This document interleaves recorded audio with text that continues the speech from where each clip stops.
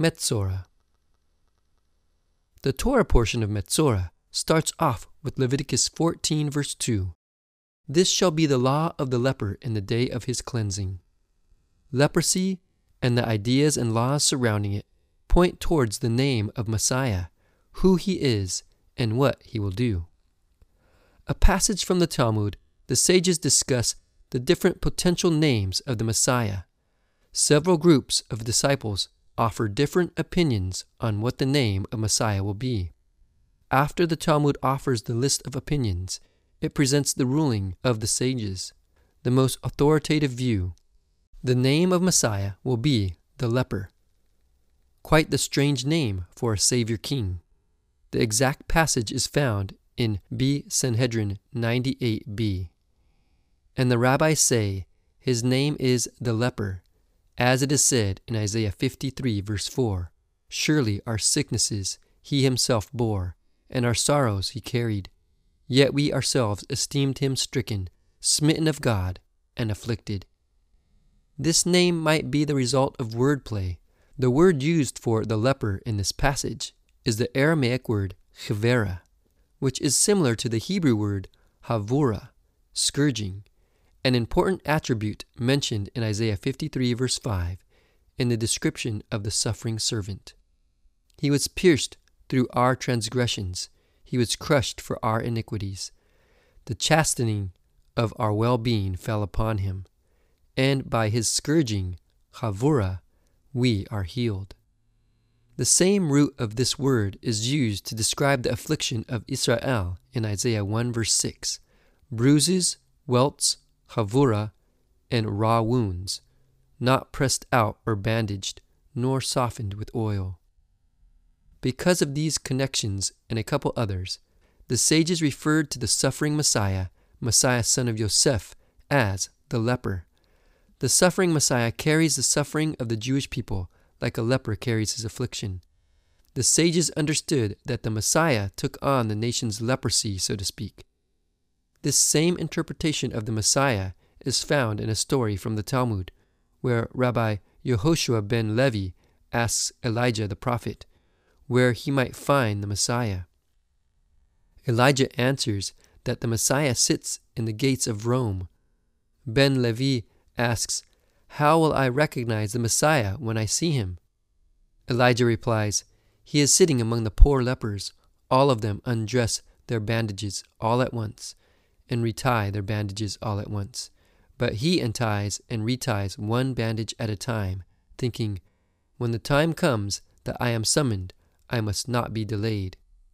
B. Sanhedrin 98a. Why is the Talmud's name for Messiah the leper? The title seems diminutive, contradicting with the Bible's description of the Messiah. It says in Isaiah 52 verse 13, behold, my servant will prosper. He will be high and lifted up and greatly exalted. Adding on to this, the Bible lists the Messiah as the wisest of all men, exalted above Abraham, Isaac, Yaakov, Moshe, and even the angels. It says that his stature will exceed all the great men and kings on earth. There has to be some deeper meaning to the Talmudic name of the Messiah, the leper. A Hasidic passage explores this deeper meaning.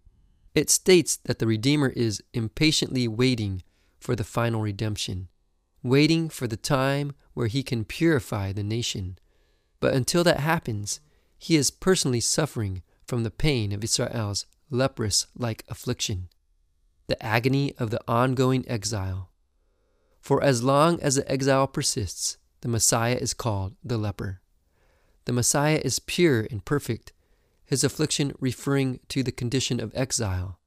The day of his purification refers to the coming redemption, when the Messiah will be revealed. His leprosy will fall away, and his righteousness will be revealed to all. The final redemption will demonstrate how, in Messiah, Leviticus 14 verse 13 will be fulfilled.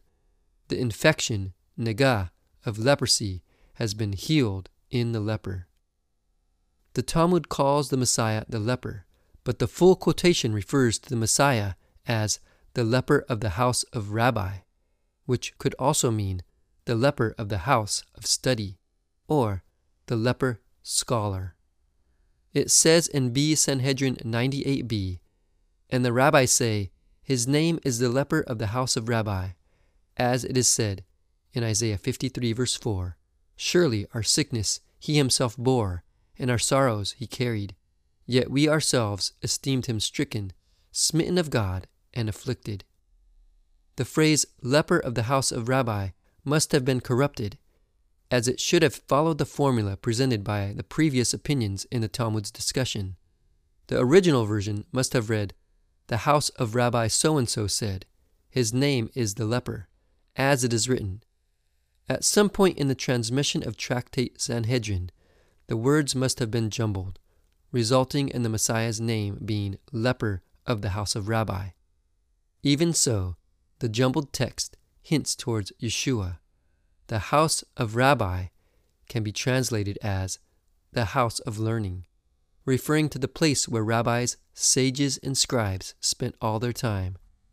The leper of the house of Rabbi can be interpreted as an allusion to the sages' rejection of Yeshua.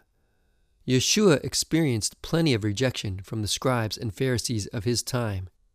In the apostolic era, the sages solidified the rejection of Yeshua and his teachings, ostracizing his Talmudim disciples, treating them like lepers, and banning them from the synagogues and study halls. Yeshua the Messiah is despised and forsaken by the sages. Like one from whom men hide their face, he was despised. The scholars of Israel did not esteem him. Surely he bore their grief, and their sorrows he carried. Yet the men of learning esteemed him stricken, smitten of God, and afflicted, as it says in Isaiah 53, verses 3 through 5.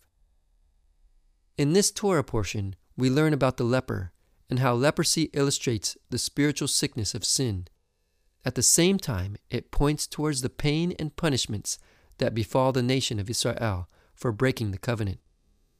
The leper represents Israel under international ostracization, driven into exile. The leprous house represents the corruption of the Holy Temple and its ultimate destruction.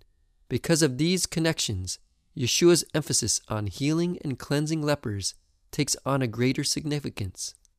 Furthermore, Yeshua's contact with lepers strengthens his connection with the latter. Talmudic idea of the leper Messiah, who suffers on behalf of Israel. While you can still speak of leprosy as a literal biblical disease of tza'arat, an archetype for human disease and mortality, it is said that this disease is caused by the spiritual corruption of sin, that is a symbol for God's punishments. It is not that far of a leap to see the leprosy of the Bible as an allusion to the sorrows and sufferings of Israel's exile. In all cases of biblical leprosy, Yeshua offers a solution. As it says in Isaiah 53 verse 5, he was pierced for our transgressions, he was crushed for our iniquities. The punishment that brought us peace was upon him, and by his wounds we are healed.